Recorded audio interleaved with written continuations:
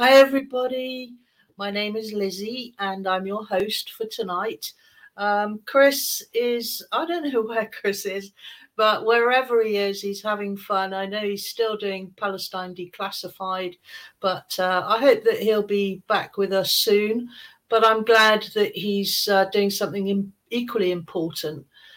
The entire world is going up in flames.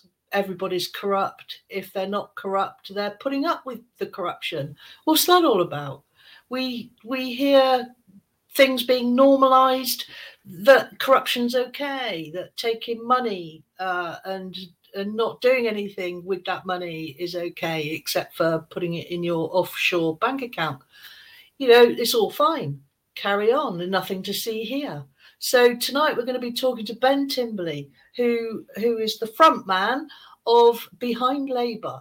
And we're going to talk to Ben about how he got involved with that, how his life was transformed by Labour twice, once there and once back again. So if we could bring Ben in, please. Hi, Ben. Nice to see you. I watched you on Crispin's show on the Wednesday, not the PMQs. And I was just blown away by the speed of your delivery, by the facts that you just dropped by the bucket load. I'm well versed in the corruption within the government, but even I was trying hard to follow what you were saying, because there's just so much information and everything's interwoven and connected, and he knows him and she knows them. So how did you get into that?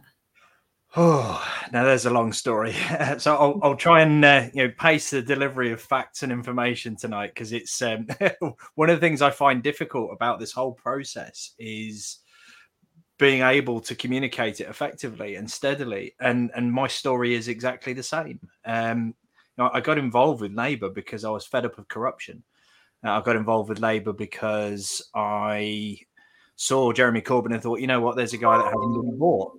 And it really frustrated me when I found that, it's scratched below the surface in terms of the movement that he's put himself inside. And it's just as corrupt as everything else that we're looking at. And I think Behind Labour came about because I'd stepped away from everything. I'd completely left the Labour movement behind. I'd had enough. It broke me, to be fair, in terms of the abuse that I was dealing with, the smears, people going through my life, people contacting my employers, online commentary, the bullying. It just got too much. It absolutely kicked my butt. And after various things went on in my life, I thought, okay, I've got a little bit of stability back. I've got a little bit of strength back. What can I do? Is there anything I can do to help? And I got chatting to Crispin one night, because we've known each other for a little while now. And he said, I'm starting a show on Wednesdays. Do you want a segment to do your thing? And I was like, what's my thing? And he said, that thing where you get facts and you give them to the public and you let them make of it what they will. And I said, yes. And it started a bit of a roller coaster ride. We haven't been doing it long, but the impact we've had, the things we talked about have generated quite a stir, to put it bluntly. I think the feedback we've had from leftists is, this is great, we need more of this. From the right wing, it's been almost complete silence. Yeah, how can we sue you? Yes, that has come up, but the silence has been the most notable thing. You occasionally get the odd snarky comment, but most of the time they're staying well away from it, because they know that what we're doing is just bringing facts that are open source to the table. We're not making anything up. Yeah, we might have some opinions that we express from time to time, like this is bad or this is good or whatever. But everything else that we're bringing to the table are just open source facts. And it is amazing what you can find if you know where to look and what to look for. And I think that's the key here. If you know what to look for, if you know what's going on in the game, if you are able to interpret what you see in the right way, you can build a narrative, you can build a story that most people won't be able to see. And one of the things that's really been surprising is we've been contacted by journalists who say, have this. And it's like, really? You're giving us things to sort of add to the story? And they're like, yeah, here's a nugget. And that's been really surprising because a lot of these journalists can't break these stories. Their editors won't touch it. Yeah, of course. And that's really, really frustrating because there's a lot that I haven't been able to publish. There's a lot that I haven't been able to say because we don't have the corroborating bits and bobs to go with those stories. But the long and the short of it is, and this goes back to what you were saying earlier about corruption and the world going to hell in a handbasket. It's an interwoven system. There is a whole different class of people who think they are untouchable.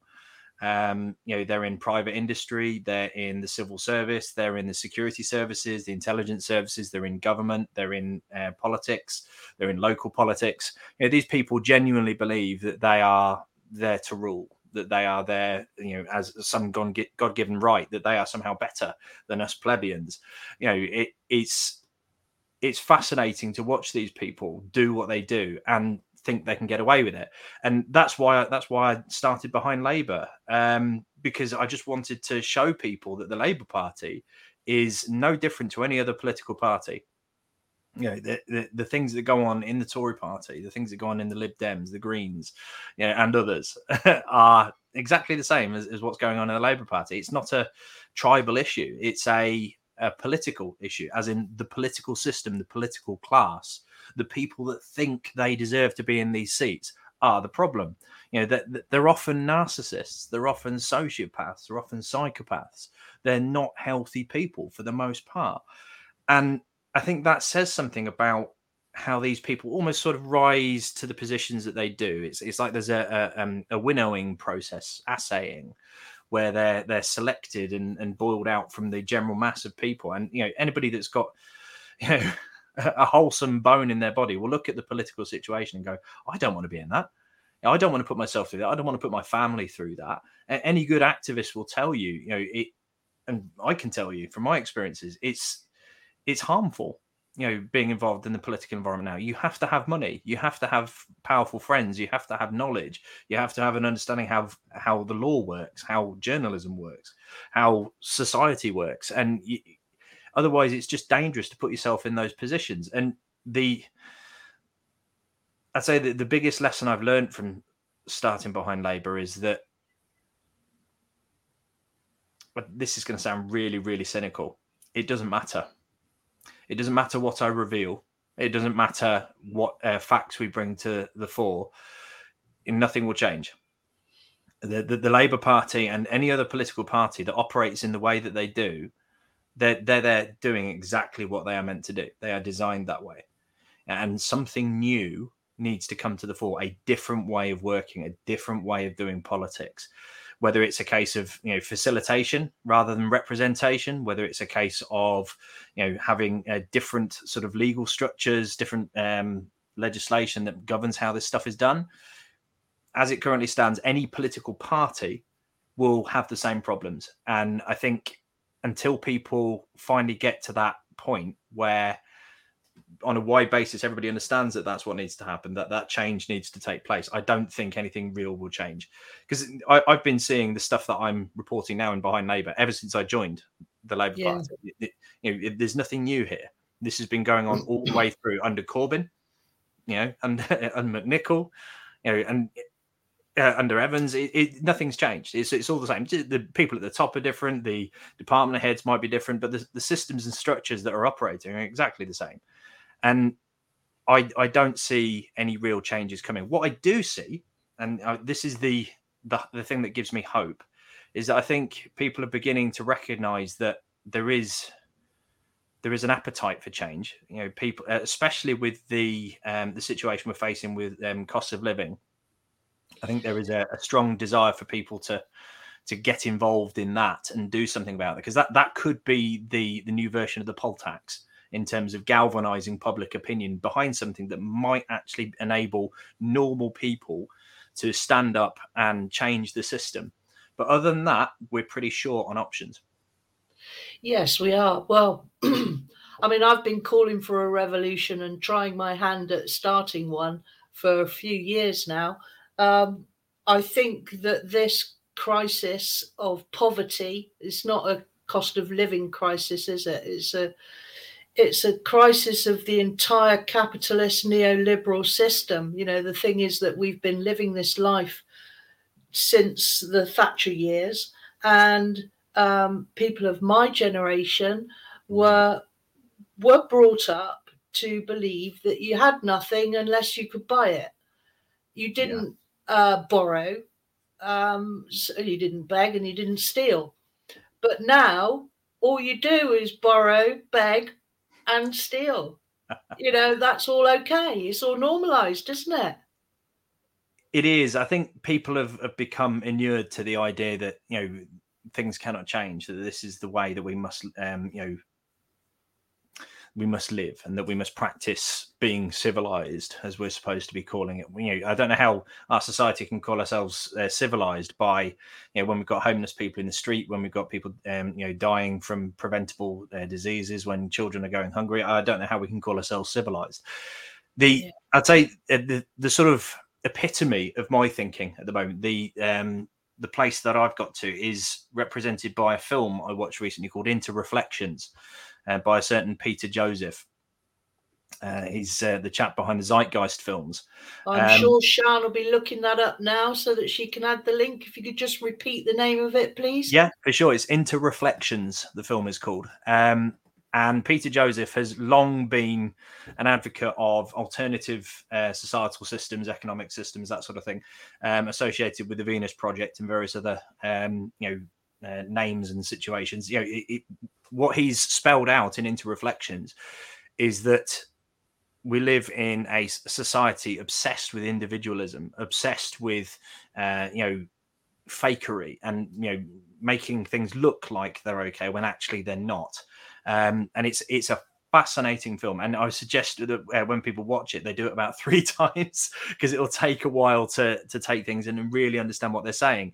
Bit like one of your presentations on Crispin's show. Pretty much. You have to watch that 3 times before you can even start to get into it. That's it, and that's why I'm glad Crispin videos them and posts them on YouTube, because it allows us to actually stand a chance of being able to download what's in there. And I do publish things on Twitter. I'm a little bit behind on it at the moment because life gets in the way, but I will be sharing everything I can on Twitter at Behind Labour, so it's easy to find us. That's a question that people do ask: who funds you? So yeah, wouldn't that be nice? yes, it would be bloody lovely, frankly, if somebody gave me some money for doing what I do. Yeah, but I've got to hold down a job as well. Yeah, I run 2 companies. I'm self-employed. I do this in my spare time as a hobby. Nobody funds what I do. Crispin doesn't give me any money. I volunteered this to do with him. He's always been a chancer like that. Oh, he's a funny old boy. I've got a lot of time for Crispin. Yeah, he's built an amazing platform there, and his openness to alternative points of view from all sides. His humanity and the fact that he actually sees the person first and the politics last. That's what we need more of. This pluralism, the idea that we can see things from multiple points of view. And that's one of the reasons I agreed to work with him, because I didn't want to just jump on any old platform and deliver what it was that I was doing. I stayed in touch with him because I knew at some point he would achieve his aim, which was to build that safe space for people to have a genuinely pluralistic political conversation, even if it's not from a left point of view. He's willing to give people that platform to allow them to discuss things that need to be heard. And I think that's one of the conversations we've been having regularly, that there's not enough open conversation, there's not enough debate and sort of reasoned argument, rather than just calling each other names. Actually being able to have those conversations.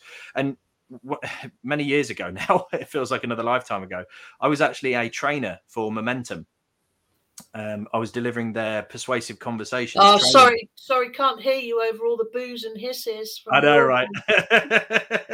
Exactly. Yeah, nobody's perfect. And back in the day when I was delivering that, I found it fascinating going to Labour CLPs and BLPs and the differing reactions that the training got. So some locations would be, very pro having open conversations and debate with people on the doorstep.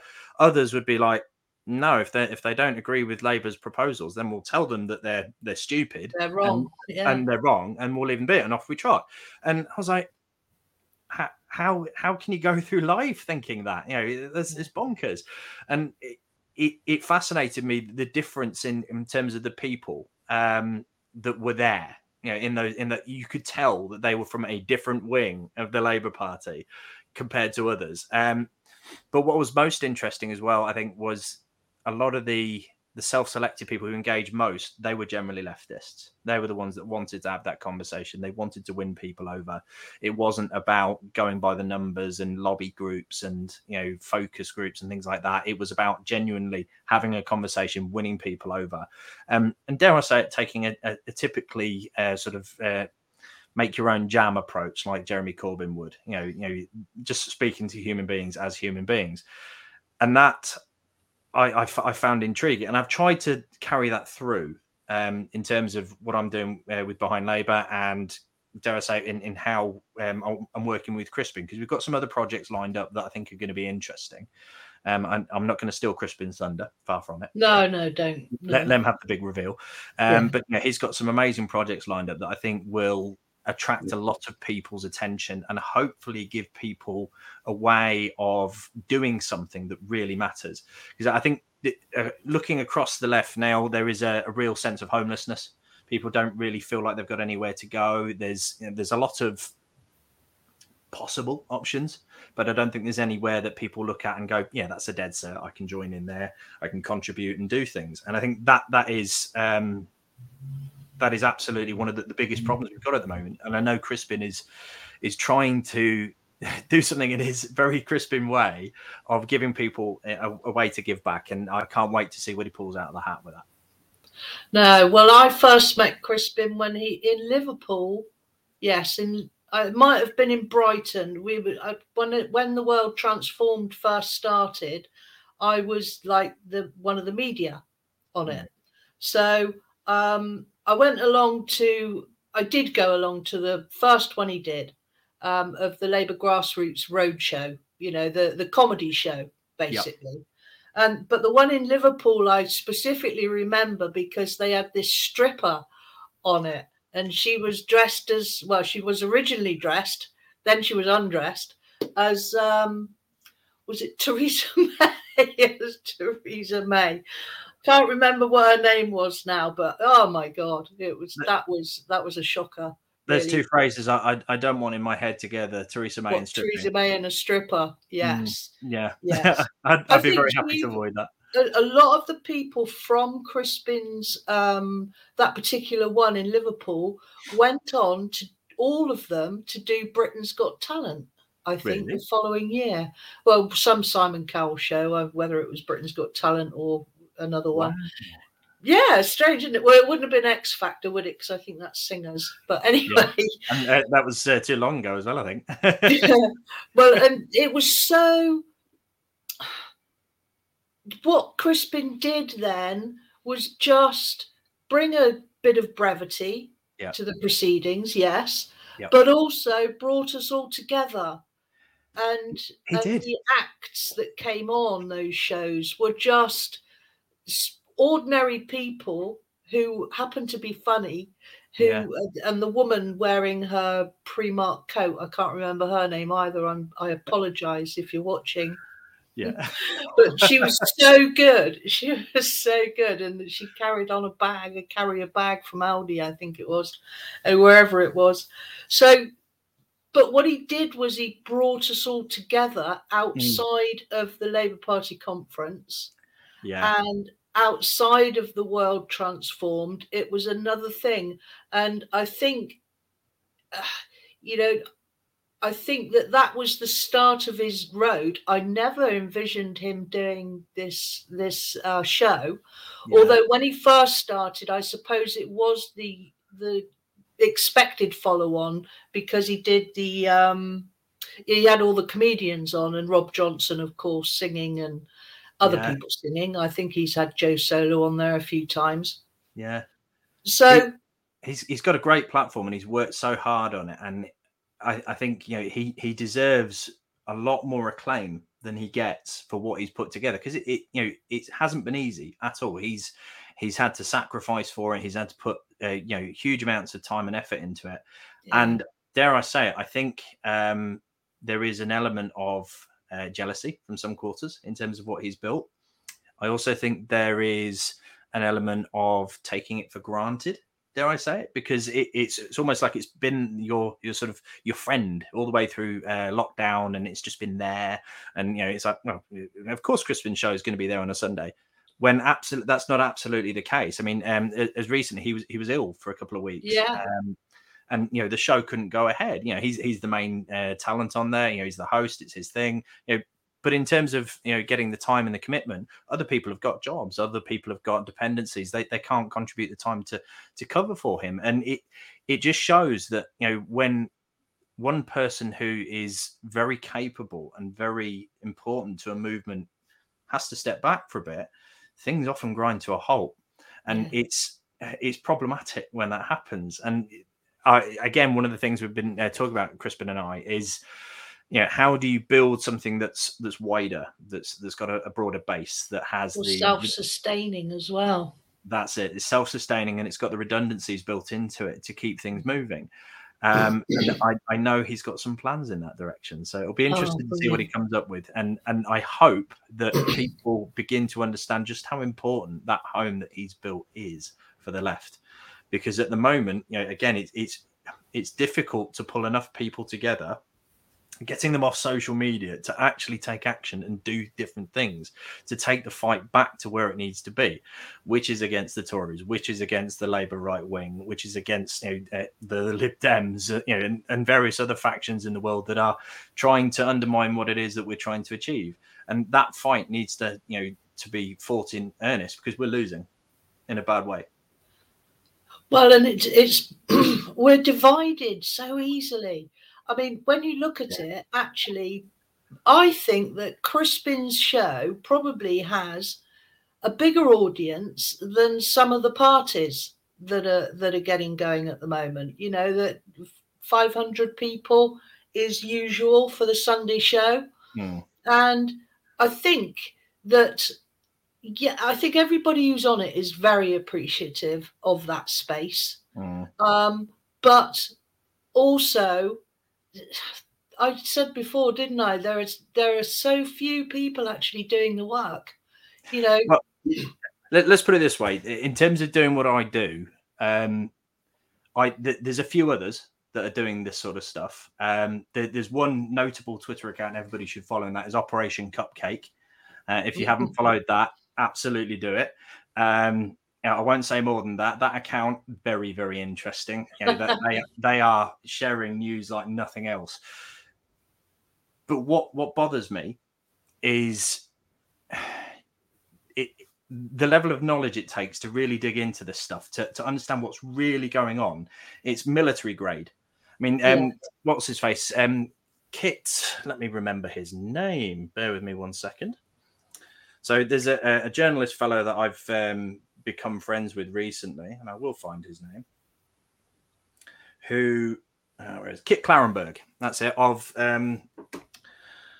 what's his platform? Bear with me, I will find it. His platform is the Grey Zone, and they wow, talking about the Grey Zone. Well, that's our friend Max Blumenthal. Yeah, so that's been smeared left, right, and centre, hasn't it? And I was talking to an American friend who's actually in the audience tonight on the show. I was talking to her about the Grey Zone.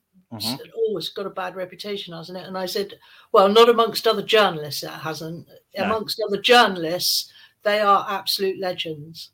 Yeah. And you know, I don't actually know Kit, but I do know Max, and I do know that he is absolutely passionate about telling the bloody truth, and he's in such a position due to his childhood. You know, obviously his dad was the advisor to Clinton, the male Clinton, not the female Clinton, mind you. His reputation's probably down the drain like hers now, anyway, isn't it? Well, this is the thing. I mean, I don't think I think it's always unfair to hold people's heritage against them, and so I will never do that.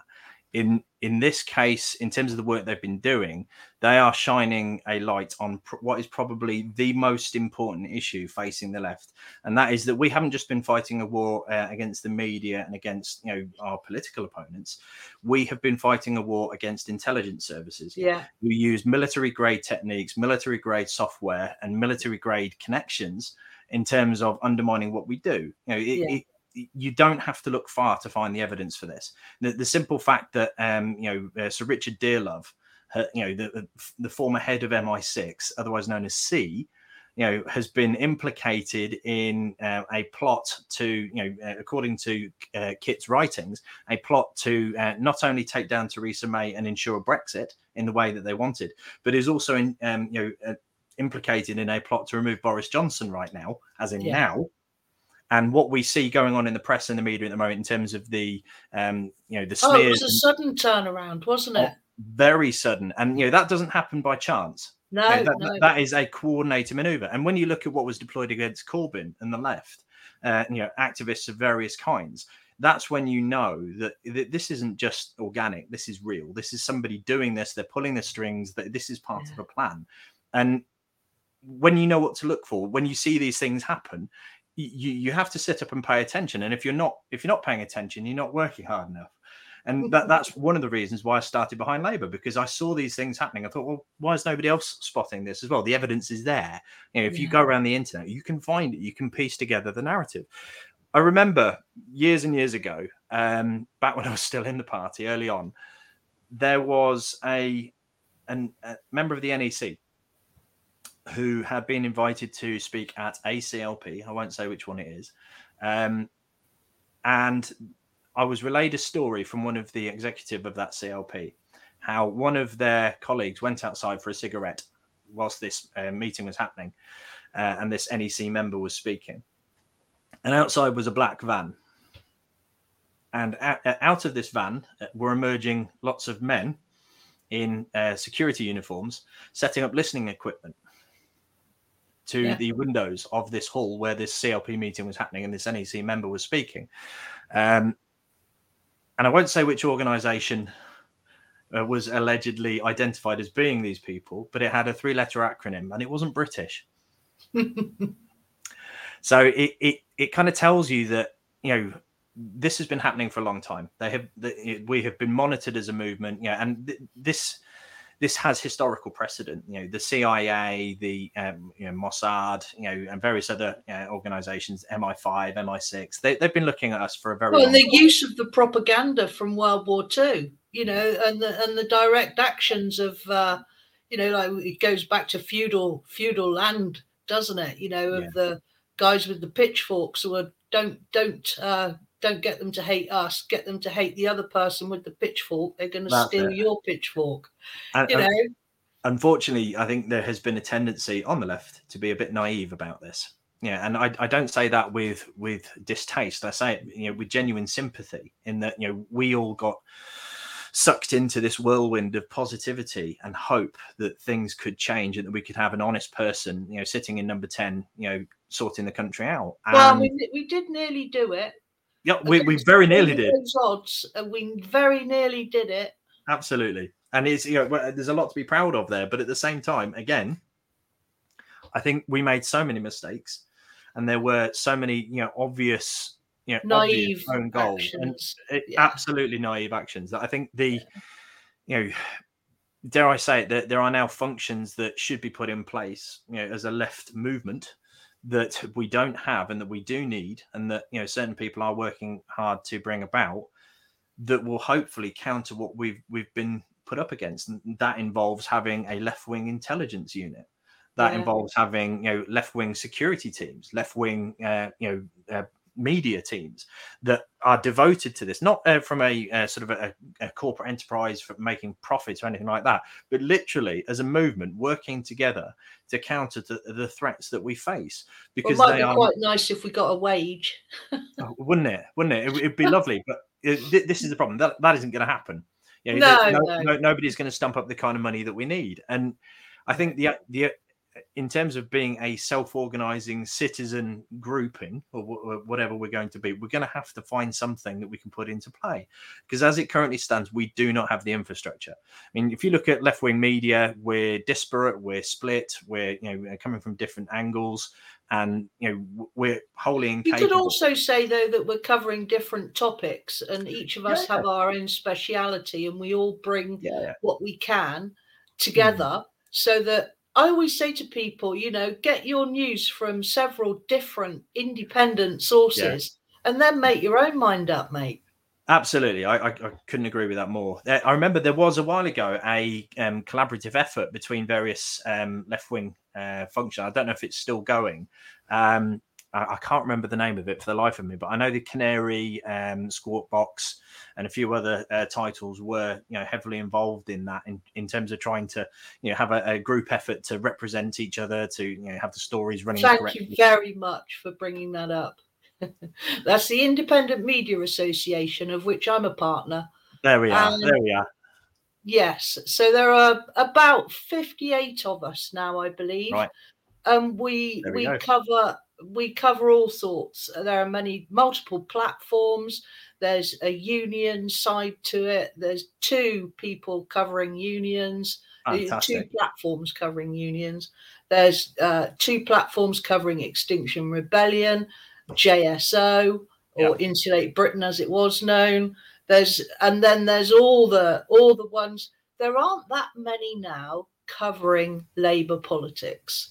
And I'm not only Squawk Box and occasionally the Canary, but I'm not too sure. It's only just Steve Topple when he's in a bad mood decides to out Starmer for something. It's so crucial that exists, because I think you've got to have an element of coordination. You've got to have I wouldn't say a supernatural national body, but a way of helping everybody to not overlap, to not waste their time covering the same issues, to make sure that everything gets the attention it deserves. The biggest problem, and this is the one that I see every single time with every single platform across the whole smorgasbord, is the lack of reach. Well, of course, because nobody's paid. So, and one thing that we do at the IMA is pay for Facebook. Like buffering, promoting our Facebook promotions, and I'm really averse to that. I've spent 7-8 years building up my platform, my news websites, against Facebook, using their algorithms against them.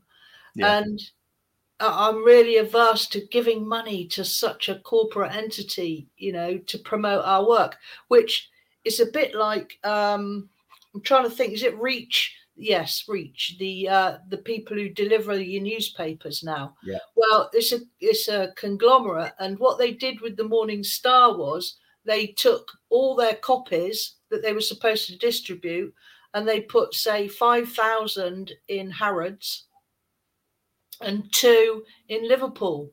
So, of course, if you wanted to buy the Morning Star, you couldn't. And you wouldn't want to buy the Morning Star if you were in Harrods or in Knightsbridge. So, obviously, they were returned. So it really looked like the Morning Star had no circulation whatsoever. They did it again with the Word. They dumped them all in a field. They dumped them all in a field. So, I mean, the Word has got over that now, and it's now producing their newspaper online. But, and print media, it's going out of it a bit, isn't it? So, and I think this is where, again, on the left as a wider movement, we've had problems. There's been a real lack of awareness about how algorithms work, about how the technology behind this works, about the systems, about the law, and how it is that we get out there and win that media fight. And I remember this is interesting actually. I broke a story yesterday. In basically an investigation that Squawk Box had started, all about what was going on with the Ford report and the Ford inquiry. I may have published something last night that's gone a bit viral today, and my phone's literally been going off the hook with this all day. I was going to liken you to Martin Ford, actually. Oh, really? He's supposed to be exposing the facts, isn't he? Who knows? I don't want to get sued, so I'm going to keep my mouth shut. But in terms of, I don't care. I've got nothing. Sue me. Me neither, sadly. But in terms of the that story that I revealed that a couple of consultants have been associated with the Ford report, and I'm not going to say more than that. Everything's on Twitter. Take a look at it on there. You'll see it. But in terms of one of the tweets that came out of that, I found really, really interesting. And that was basically the chap in this, one of the two consultants featured in this article. He was basically liking tweets where right-wingers were saying, beware the hashtag change the media, or we are the media. And they were saying, avoid these hashtags. Anything you can do to attack people who are promoting this hashtag, please do it. Because they were very aware that the idea of the left taking over the narrative was extremely corrosive to what they were trying to achieve. And I still think that holds weight. And I think, we shouldn't forget that controlling the narrative, changing who gets to speak about things is hugely important. And, the awareness of how hashtags work, the awareness of how to build that reach, that's massively powerful knowledge. And I don't think we're good enough at sharing that. I think there needs to be more education on the left. Well, I give lessons on that, and I get asked to speak at loads of places to just give them. We won an award for the best social media because that's what we do. And we talk about neuro-linguistic programming as well, which is not used for a good end game. Within the media, it's used to place people they don't want to be talked about in a bad light. Like Jeremy Corbyn with when they photoshopped the Russian hat on him in front of the Kremlin. And you think, well, how ridiculous is that? And the shot of him in an IRA funeral. Wearing shorts and a shirt when everybody else was in overcoats, and it's like, can't you see that's Photoshop? You can't you see that's Photoshopped? But people can't. People can't. So yes, you have to take control of the hashtags, and as soon as you get that hashtag trending, then that's going to all sorts of people that you wouldn't ordinarily hit. And Absolutely. Another thing with Facebook is, even if it's your post, go and like it wherever you've shared it. Well, not just like it, actually. Don't like it. Hate it or wow it or love it. Anything it. Yes, because Facebook is all about emotional reactions and interaction. So go back to that post. After you've liked it, your own post, it'll notify you every time someone comments on it. So you go back to that group and then you interact with that person. Speaking of hashtags, there is going to be a hashtag appearing in the near future that I want everybody to pay attention to. And it will be published on the Behind Labour Twitter account. And it's an investigation that we've got going. My team have come into some information about the Labour Party that stands a pretty significant chance. If the data breach, the data leak that happened doesn't do it, this will. And it's essentially about wholesale embezzlement of party funds.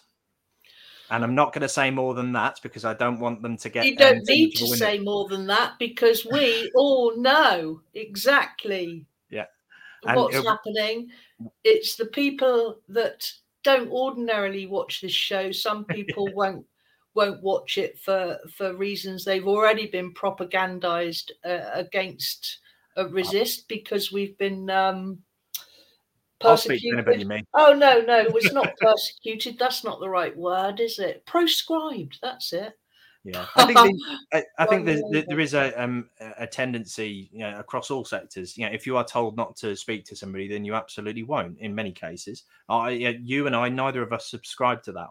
I believe that yes, sometimes there will be situations where you want to be careful about how you present yourself, on certain platforms. But I think it's always, you should never say I'm not going to talk to somebody. You absolutely should, because communication is what keeps us going. That is how we grow. That is how we exchange ideas and develop things. And I think it's important. Well, and if we only just talked to that young man who was talking about the Muslimic ray guns, on that viral video of Tommy Robinson followers, the thing is that, yes, it is the 99% of us are all being screwed. We're all being screwed. Whatever we think our politics is, everybody actually is a socialist. They just don't know it. Don't we all just want?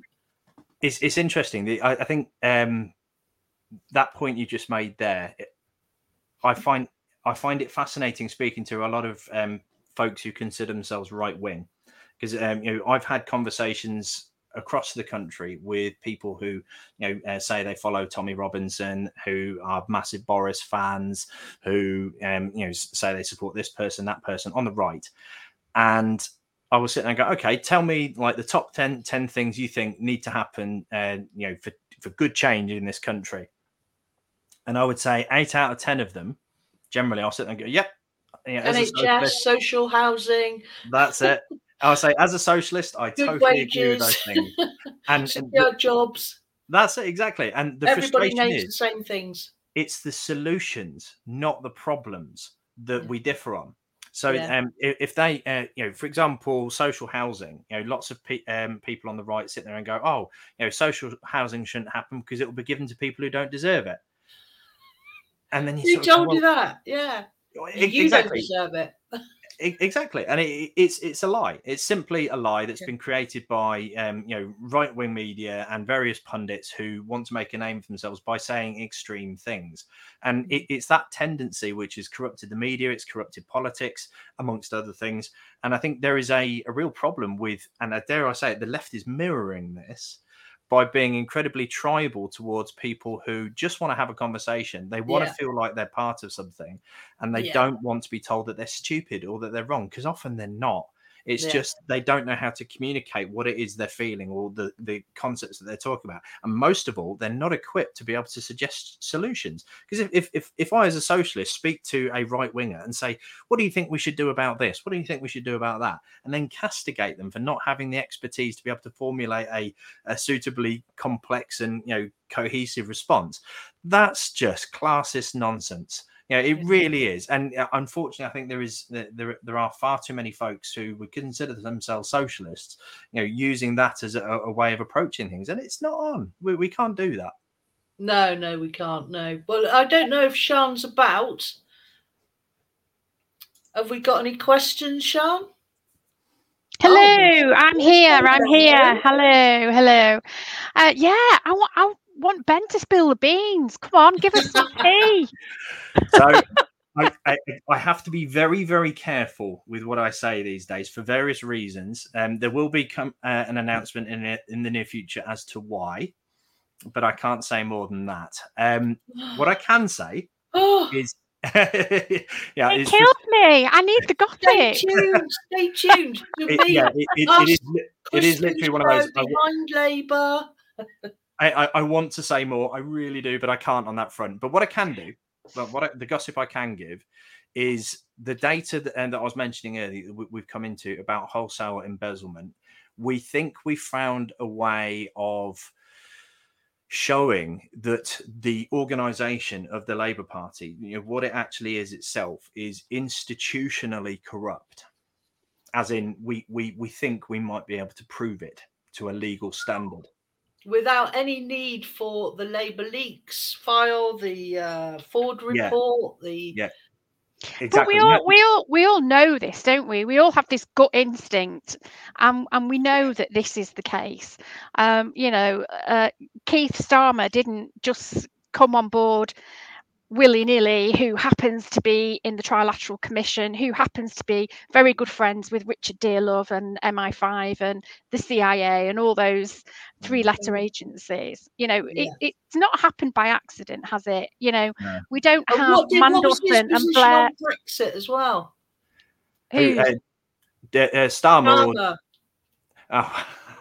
Well, it depends who you ask. There you go. One minute he's an arch Remainer, and next minute he's a closet Brexiter, and you just it's complete chameleonism. Nobody knows really where he stands, and that's the way he likes it. Well, I have a bit of gossip for you, Ben. I was doing some research a few years ago for somebody who was standing in our constituency to become the local MP, and the current seat holder is Sir Graham Brady. Who is the chair of the 1922 committee. So I started digging around in his donations on his whatchamacallit. Okay. What's the list that's online where they have to show all their donations? I can't remember what the list is called now. But are you talking about the on the Electoral Commission website? I can't remember, but it's the register where all the MPs have to register all the donations. So I was register of interest. Yeah, so I was doing some digging around and I saw quite a few donations from this guy called Mr. Brown, and I thought this looks a bit iffy. So I did some fishing around as to who this Mr. Brown was, and he was the chair of a committee called the Midlands Industrial Committee, MIC. And in that committee is the Bamfords, Lord Bamford, and several other very large company sort of CEOs and millionaires from around the country. Now, so I did a bit more digging, as you do, and I found an article that I think Greenpeace did the article, and they had found out that the Midlands Industrial Committee had funded Graham Brady, what's his name? Fox. What's his first name? Liam Fox and Nigel Farage to join them on board a private. No, it wasn't a private. It was on a cruise. So they paid for them three to go on a cruise so that they could discuss Brexit. And this was years ago, probably going back to 2014, probably even earlier. When was the vote for Brexit? I can't remember. Was it 24? I think that was 2016. It had to be because Jeremy Corbyn didn't become leader until 15, did he? That's 15. That's right. So it will have been around 2015, 2014, and they did this a couple of times. So they were already plotting with these illustrious businessmen and lords how to fiddle Brexit. They weren't plotting. It was a strategic plan that they'd had in place already. They were meeting. Yes. That's interesting because Kit Clarenberg's leaks, the documents that have been leaked to him and the Grey Zone, they actually talk about, they show and evidence the conversations that Sir Richard Dearlove was having with the other people in his cabal, and it was around that time that they were doing it. And they mentioned probably Shani leaked those papers to them. No, not guilty. Possibly not. And what was interesting is that the conversations they were having at that point were mentioning Nigel Farage as a potential lead negotiator on Brexit and various other people because they wanted to control that narrative. So it wouldn't surprise me at all if there were links between that group of people and that situation that you just described, Sean. That wouldn't surprise me at all. I think one of the most noticeable things that's happened around Labour specifically is this constellation of limited companies and LLPs that stay outside of the electoral barrier. And I did a show on this topic a little while ago, because it was so dry. It was one of the quieter ones, but it was incredibly important. And this is what most people don't realize about politics in the UK. If money crosses the threshold into a political party, it has to be declared on the electoral register as an interest. So it gets classed as a donation.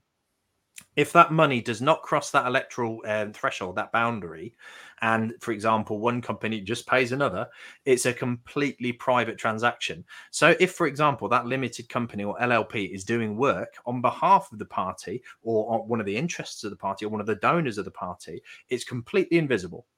Yeah. Nobody can see it. Nobody can talk about it. Nobody can say anything about it. And if you cast your minds back to the headlines that happened around the Labour Together scandal, where I think the last tally I did was around £1.3 million had been put through Labour Together in donations from notable individuals, and those donations, the only reason they fell afoul of the law was, and from what I can tell, it looks like they forgot that at the beginning of this organisation's genesis, when it was first founded, they donated around three grand to the Labour Party. I think this was for the Remain cause, in terms of promoting Remain. And then that organisation was grabbed, it was yanked, and they changed the purpose of it, and it became Labour Together. And they had forgotten, I think, that they had registered it with the Electoral Commission. And all this money is pouring into this private limited company, owned by a couple of, how should we say, background people in the Labour Party. It's public record, so you can name them. I know one of them was Luke Akehurst. Who was the other one? I can't remember his name, because I did some research on that as well at the time. Yeah. So in terms of these people, they, this money was donated into Labour Together, and they completely forgot that they had to declare it, which is why they got fined, which is why it made headlines. But that's the only reason we knew about it. It's because they messed up. They made a mistake. They completely forgot that they'd registered with the Electoral Commission. That it's not surprising that Luke Akehurst made a mistake. Now, this is the thing. If that's £1.3 million worth of donations over the period of about 3 or 4 years, that's gone through one satellite company, how much other money is going through other satellite companies that we know nothing about? Yeah. He's a Quaker, isn't he? There's so many though. I mean, I'll have to share this map that I did with you, Ben. Please do. I did it on the it was about all the anti-Semitism smears and who was involved with that, where the money was coming from, who it was going to. And it was a lot of the advisors that were behind MPs that were all involved with this. Luke Akehurst, his several organisations that he has, and the links that he has, and the money coming from Peter Mandelson was one. There was another guy who's worked with Peter Mandelson that I can't remember his name of now. He was a big donor. Then there was, wish I had my map in front of me now, because we could have gone through it. But it's all there and it's all in your face. You just got to look for it. Yeah. So do we have any questions, Sean? Oh, sorry. Yeah, sorry. I got carried away, didn't I, with my gossip. I'm sure from the looks of it, the audience found it fascinating anyway. They're all like, 2016 was the Brexit vote. So Diana says, we are facing the rise of fascism with the West, including our government, working hard to support the fascists in Ukraine. What is the history to this, and where can we find it? Oh, that's a good one. I think that the place I found the most interesting history regarding liberalism and fascism in the West is NATO. If you look at the key people that took the key positions in the first iterations of NATO, most of them were former Nazis. And you sort of go, well, why have they been put there? And one of the things I have in one of the things I say, in polite conversation around dinner is, unfortunately, fascism wasn't defeated in Europe. It just changed tactic. Yeah. It changed where it went, how it went. It went through the money. It went through high society. They created these secret organizations, these supranational organizations, and they diffused. They used a decentralized strategy rather than an overt military conquest strategy. And I think we have to be very naive to think that we beat them, because we really didn't. And now what we're seeing is certain organizations with 3-letter acronyms that have all sorts of interests in large vaccination programs, that have interests in sort of political sponsorship programs and various others, with a lead figure whose father was a Nazi. Absolutely. I'm just reading a book. I'm listening to it on Audible, actually. It's called Operation Paperclip. Yes. If you've heard about that. Yeah. That was about during the Second World War, when the Americans came in and they started picking up all the scientists, the Nazi scientists, and moving them over to America and embedding them into their 3-letter agencies. It's very interesting. So I would recommend that book to anybody. I think Asa Winstanley's done a lot of work on NATO and fascists. So I would have a look on Electronic Intifada, Diana, and see. I'm pretty sure Asa's done a quite a good article on that. Tatiana also says, sorry to hear what you've been through with the personal attacks and bullying. The polarized and polarizing toxic culture online makes truth-telling a personal minefield. And I've been through that myself as well, Ben. Yeah, it cost me dear. In 2019, I lost everything, pretty much. My entire world collapsed, and that was contributed to in a big way by what I experienced within the Labour Party. I haven't told anybody. Me too. I lost my job. It's the same.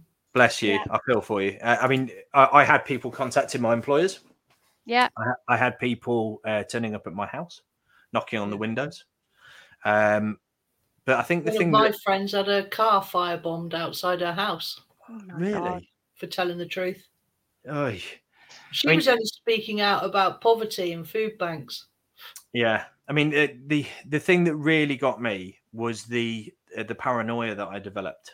That I've had therapy to cope with that, because I had evidence, as in hard proof, that I was being witch hunted, shall we say, by some very powerful people near where I was living in Derbyshire and beyond, who were literally scouring the internet for anything they could find out about me, emailing each other via personal email address. And these were Labour Party staff, elected officials, and various other people, all communicating.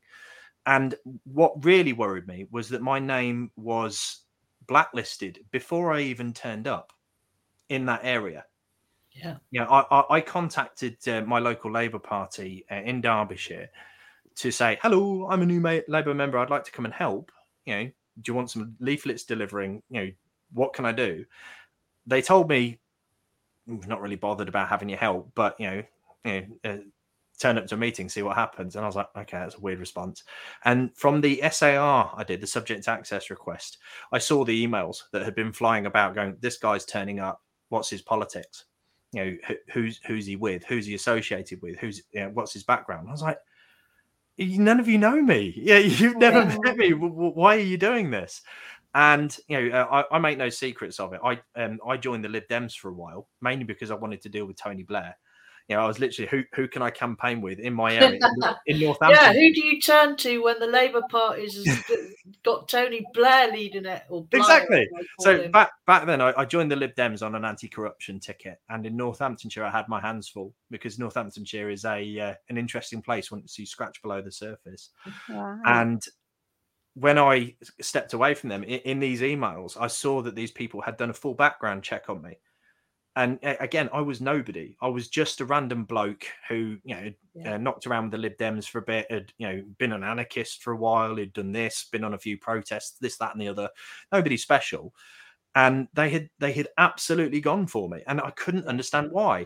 And then I found one email from a person that I had spoken to who was an informer. I'd said, I'd like to try and sort of become a counsellor, and all about that, don't you, Sean? yeah, I was in the Sunday Times and the Sun and on the BBC News, and yeah, it was all lies, and I could prove it was provable lies. Yeah, and that was information that was stolen by our friend Sam Matthews, and I will say his name till the ends of the earth. And he wants to sue me. Come and sue me. I would love you to take me to court, mate. Here's some gossip for you on him, Sean. Go on. When everything was at its height in terms of the paranoia and the abuse, I had a strange person contact me on Facebook who declared himself a personal friend of Sam Matthews. And he said, "We know where you are. Wait for it. We're coming for you." Yeah. And did you report that to the police? I was too terrified at the time. I was in a bad way. I was literally, I didn't trust anyone. I understand. I was suffering really badly with agoraphobia. I couldn't even go out. I couldn't answer the phone. I couldn't go out the house. Couldn't do anything. So yeah, totally know where you're coming from on that, Ben. Lizzie, have we got time for just one last question from Terry Deans? I think so. Yes. Terry. Let's make it the last one. Yeah. So he says, Terry. Since when did anyone think Labour was not institutionally corrupt, like any of the mainstream parties, all wedded and committed to the establishment imperialist agenda? I think he sums that up very well. Yeah. I think kudos to Terry for pointing that out. I mean, my view on this is that instead of weaponizing just anything, I think what was weaponized against the left most effectively by the Labour Party was hope. Yeah. And in terms of being institutionally corrupt, yes, the Labour Party absolutely is. And I think we all knew that it was that case under Blair and in that period. I think what we hoped was that Corbyn and the various people around Corbyn and the unions would step in and do something to stop the rot. Miliband sort of opened the door and, the left went through it. And there was a hope that someone somewhere would light a fire and burn all the rot out in a quick purge. Like I said, though, we nearly did do it. In terms of votes, yes, but in terms of party infrastructure, the rule book, everything like that, not a chance. We were a million miles away from it. I was at Jeremy Corbyn's launch of his NHS policy, and that was absolutely horrific. He was completely taken out by mainstream media talking about the Virgin Gate. Do you remember Richard Branson complaining about him, Jeremy Corbyn, not sitting on the floor in the corridor? Well, last word to you. To Terry's point about the establishment imperialist agenda, in terms of the Labour Party, me and my team have actively identified people we believe to be spooks. Yeah. We know they're active. And you cannot win when your constitution and rulebook are one and the same thing, and that rulebook and that constitution are controlled by the national body, the NEC. There's what's the point in having a constitution if you've got a group of people that can be coerced and controlled to change it? It's complete nonsense. Any party built on that basis stands no chance of actually standing for anything. And I'd say my last point on this would be, why do we bother? Chasing a dream, a hope of something, only to have it continually dashed and our hearts wounded by this activity, when we know that there's no chance of what we're trying to achieve can ever happen with an organization like that. As I said at the beginning, we need something new. We need something different that isn't a typical political party and that works in a completely different way to carry what we're trying to do forwards. Well, so everybody, on that note, join the TUC demonstration strike on the 18th of June. And then we're talking about coordinating an all-out strike with the next Extinction Rebellion in September. So join Resist. Join the Resist movement. Big things are happening, and we'll be making some big announcements very shortly. And make sure you follow Ben on Behind Labour and Crispin's show, which is the Not the Andrew Marr Show on Sunday mornings. and not the PMQs on Wednesdays. All right. Thank you very much, everybody. Thanks, everyone. Good night. See you next week.